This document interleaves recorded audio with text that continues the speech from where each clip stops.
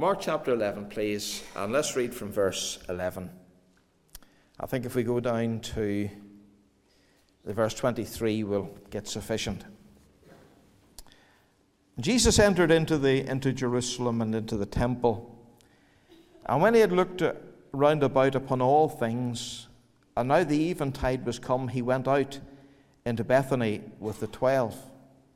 And on the morrow when they were come from Bethany, he was hungry. And seeing a fig tree afar off having leaves, he came, if haply he might find anything thereon. And when he came to it, he found nothing but leaves, for the time of figs was not yet. And Jesus answered and said unto it, No man eat fruit of thee hereafter forever. And his disciples heard it. And they came to Jerusalem, and Jesus went into the temple and began to cast out them that sold and bought in the temple, and overthrew the tables of the money changers and the seats of them that sold doves. And he would not suffer that any man should carry any vessel through the temple. And he taught, saying unto them, Is it not written, My house shall be called of all nations the house of prayer? But ye have made it a den of thieves. And the scribes and the chief priests heard it, and sought how they might destroy him, for they feared him, because all the people were astonished at his doctrine. And when even was come, he went out of the city. And in the morning, as they passed by, they saw the fig tree dried up from the roots. And Peter, calling to remembrance, saith unto him, Master, behold, the fig tree which thou cursest is withered away. Jesus answering saith unto them, Have faith in God.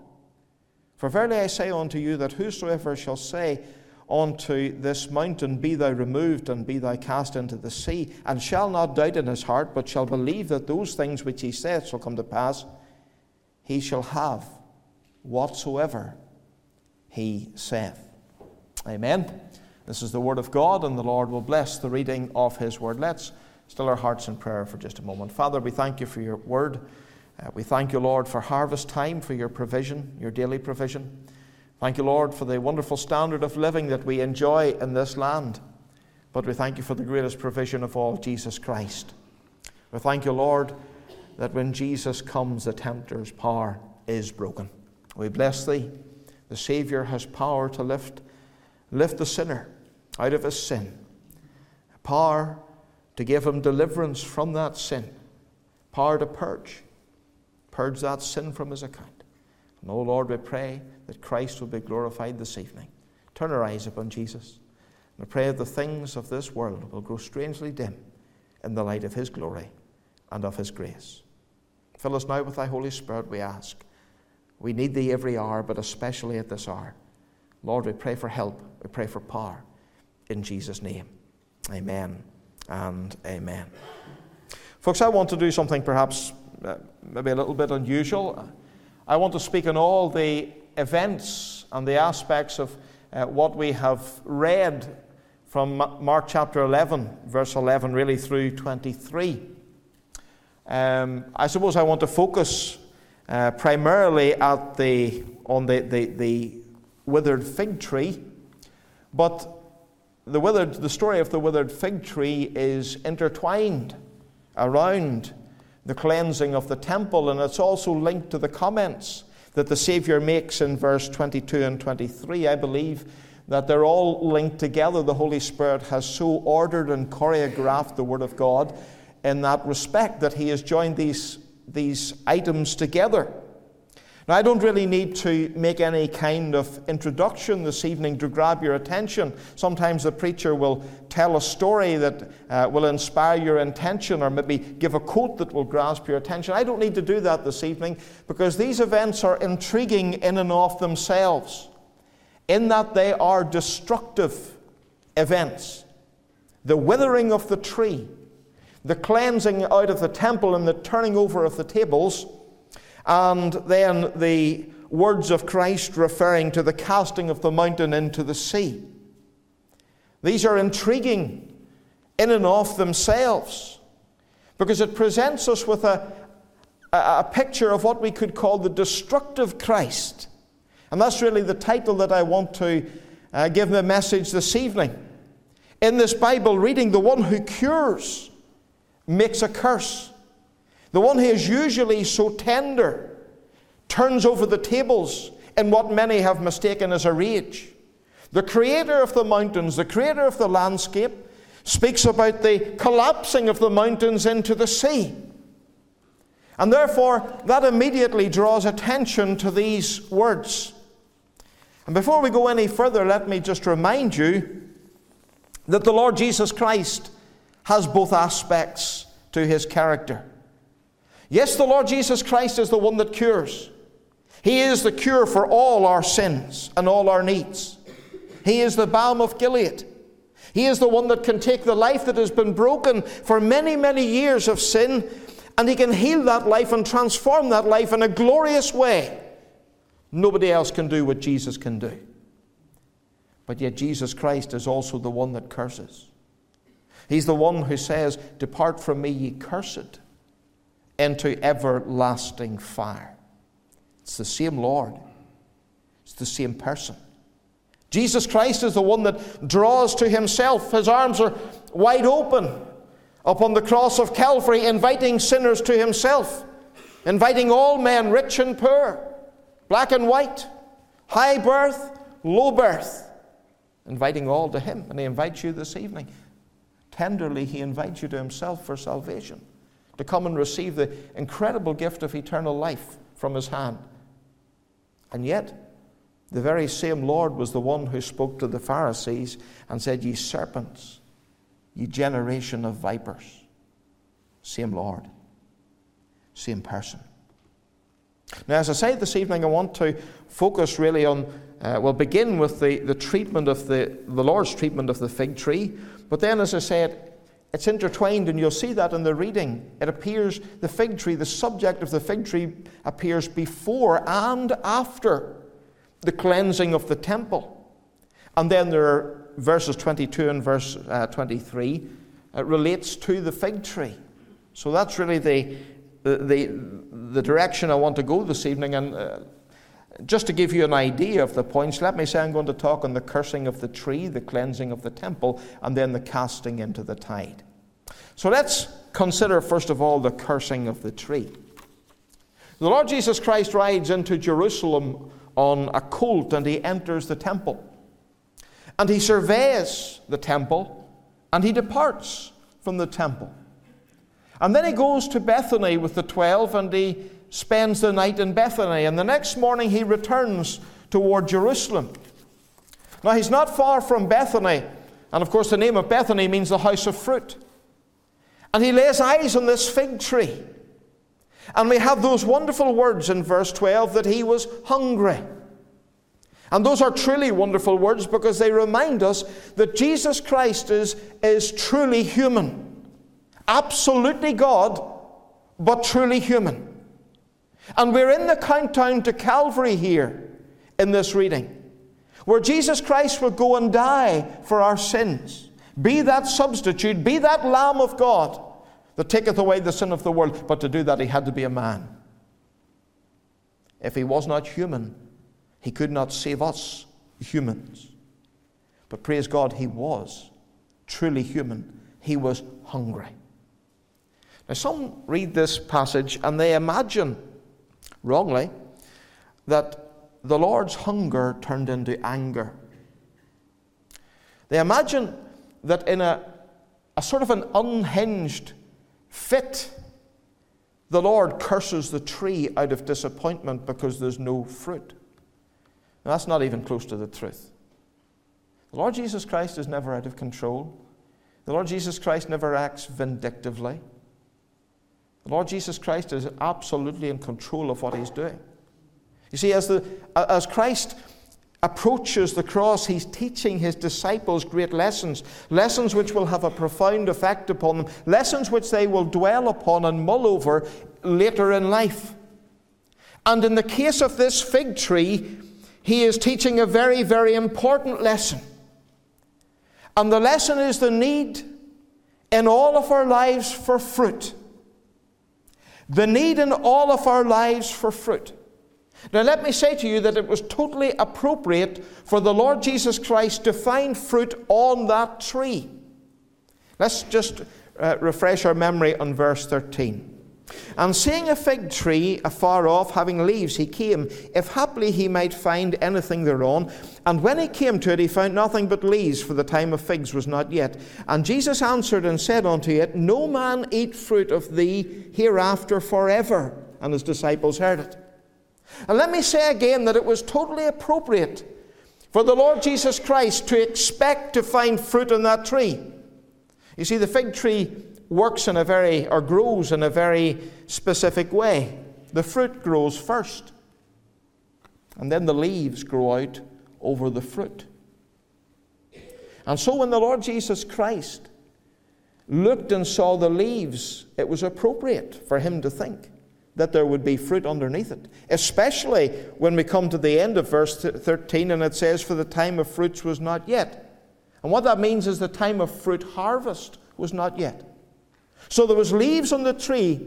It was not the time of harvest yet, so it was appropriate for him to expect there to be fruit under the leaves. But fruit there was not. For whatever reason, for whatever the condition of this tree, there was no fruit. Can I say this to you, gently, that the same could be said for many lives in Ulster tonight? There should be fruit, but fruit there's not. There's not fruit. And I'm talking about the fruit of salvation, the fruit that salvation produces. Many lives in Ulster have been touched with years and years and years of gospel preaching. Maybe you have in this house. You're in that position. You're touched with years and years of faithful gospel preaching. But yet there's no fruit of salvation. And the roots of your life has been dug around by the preacher. The preacher has taken the gospel spade and he has dug around the roots of your life. And you've heard strong preaching condemning sin. You don't need me to tell you that all have sinned and come short of the glory of God. You don't need me to tell you that there's none righteous, no, not one, for you've heard it over and over and over again faithfully from this very pulpit. The gospel preacher has reminded you of the love of Christ. Many a time the love of Calvary has been presented to you. Time after time. Jesus, lover of my soul. You know that Jesus Christ loves sinners. You're not fooled by this claptrap where false prophets tell you that Jesus Christ came for other reasons. You know that Christ came to Calvary to save your soul. You know it. It's been presented to you. The tender invitation of Christ has been laid before you week in, week out. The simplicity of coming by faith. You know how to come. Simply take that step of faith and receive Jesus Christ as your Savior. You know the necessity of repentance. You know that as you come to Christ, you must desire to turn away from the life of sin. There must be that desire there. Of course, without the power of God, you cannot turn away, but nonetheless, there must be that desire. And yet, there's no fruit. No fruit of repentance. No desire to change the way. No conversion to Christ. No running to the Savior. Just the outward leaves of religiosity. Just good church-going folks, as they'd say up our part of the country. Folks, when the Lord Jesus Christ saves an individual, there's always fruit. They're a new creature in Christ. The old things are passed away. All things are become new. There's new fruit, all right. There's the fruit of the Spirit. The ninefold fruit of the Spirit. Love, joy, peace, long-suffering, etc. The fruit of holiness. There's the love of the Lord, the love of the things of God, the love of the Word of God, the love of the people of God. Loving the service of God. Jesus Christ himself says, ye shall know them by their fruits. Let me ask you, do you have the fruit of conversion? I'm not asking you, can you remember a date? I'm not asking you, can you remember a meeting? Not asking you, can you remember a prayer? The Lord Jesus Christ is passing this way this evening, and He's pulling back the leaves of religiosity, and He's looking for fruit, not foliage. He's not just looking for a profession, He's looking for proof. You know, apparently there's about 340 million Christians in persecution throughout this world.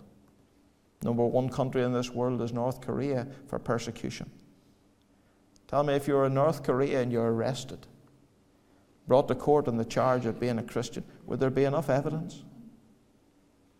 Would there be enough evidence? Proof? Fruit? Folks, the Lord Jesus Christ looked at that tree. He lifted those leaves, He found nothing, and He spoke the word. And the power of God acted. And the same voice that said to the centurion servant, or that spoke healing to the centurion servant, the same voice that raised Lazarus from the dead, the same voice that said to damsel, I say unto thee, arise, to Jairus' daughter, that same voice brought death, withering to the fig tree. You know, folks, there's a very powerful illustration, a very solemn illustration at the hand of our Lord. You see, for the one without the fruit of salvation, there's going to be eternal withering.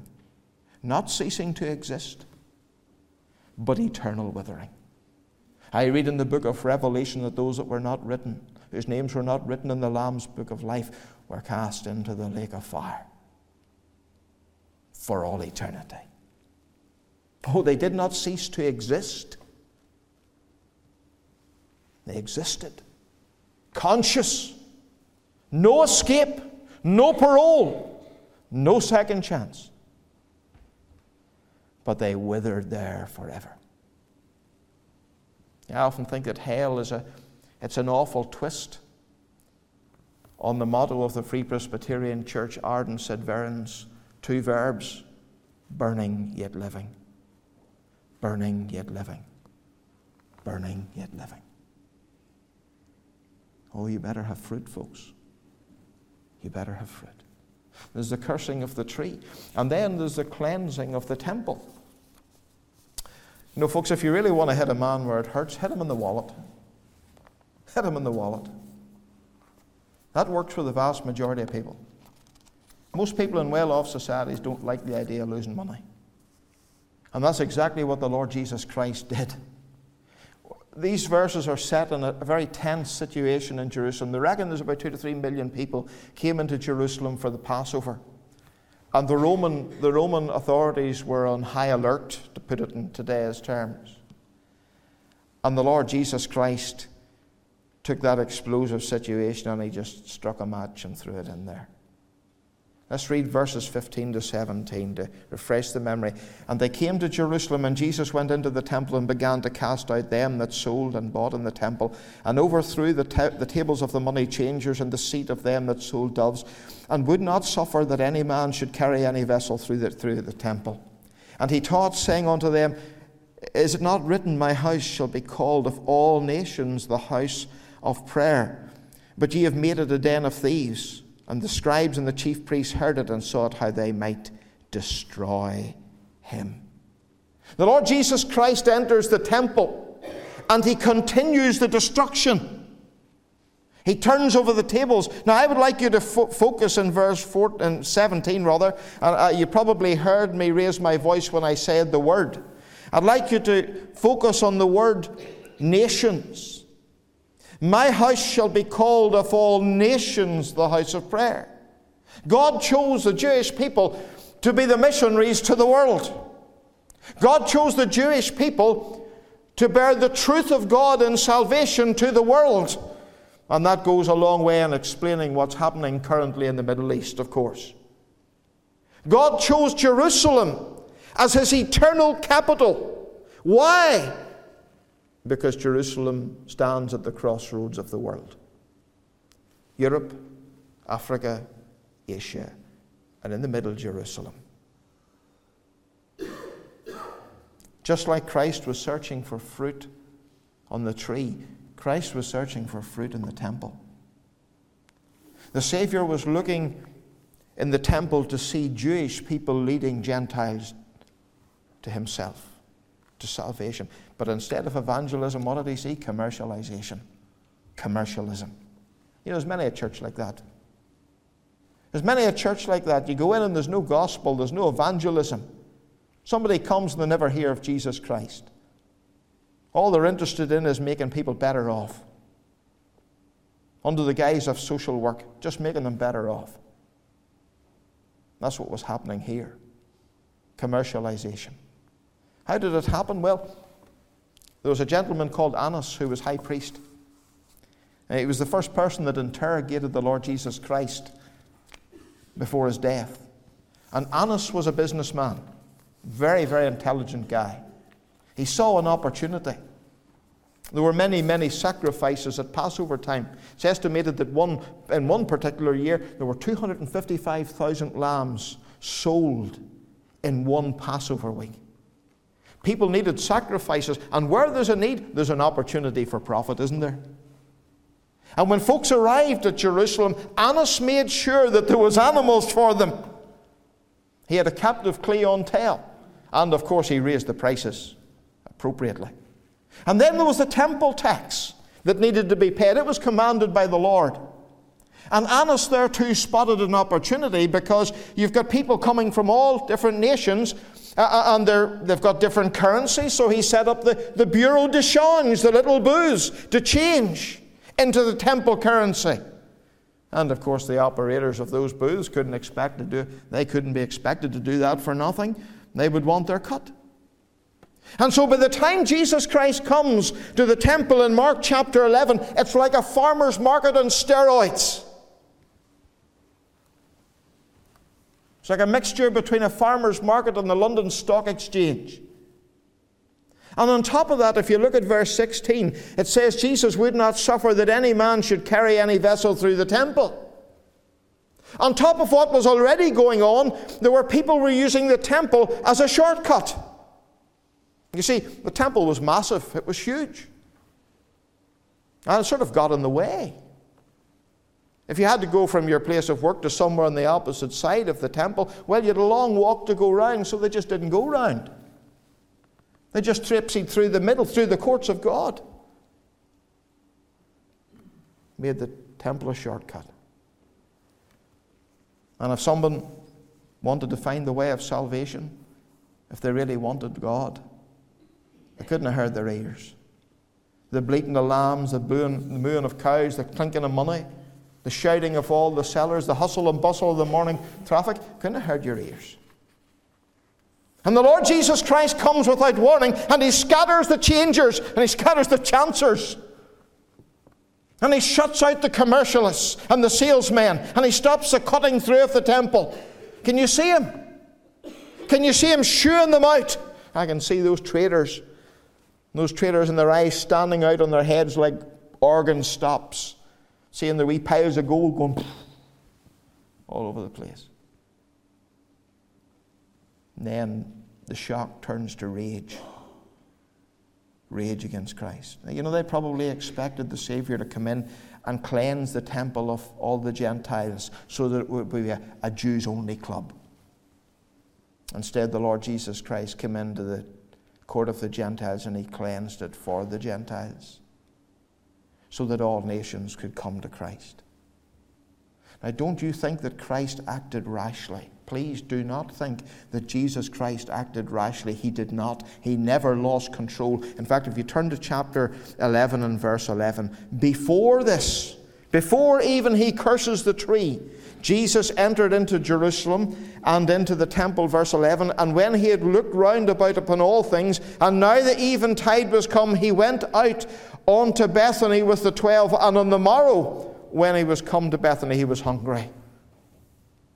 Before he cursed the tree, the day before he went to the temple, he did a reconnaissance. In other words, a review. He went to Bethany, he slept on it, and the next day he went to town. In more ways than one.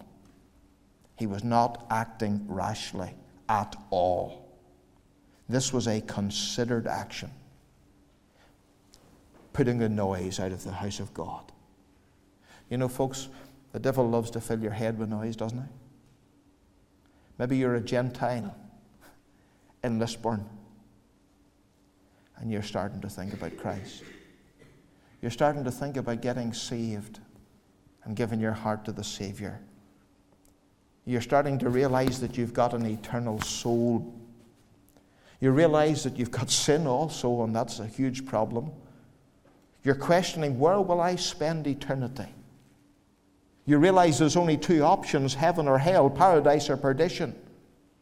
Maybe you've been to a funeral recently, and you've been forced to think about death. None of us really like thinking about death, do we? We sort of just shuffle it on. But maybe you've been forced to put the black tie on, and the subject of death has come up front and center.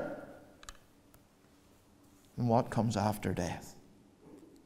Boy, the devil doesn't like that one little bit. He doesn't want you to think that way. Satan has a very simple motto. It's not complicated, you know. It's I'm going down and I'm taking as many as I can with me. He doesn't want you quietly thinking on the spiritual things. Doesn't want you reading the scriptures, listening to the prayers, listening to the preaching of our brother here.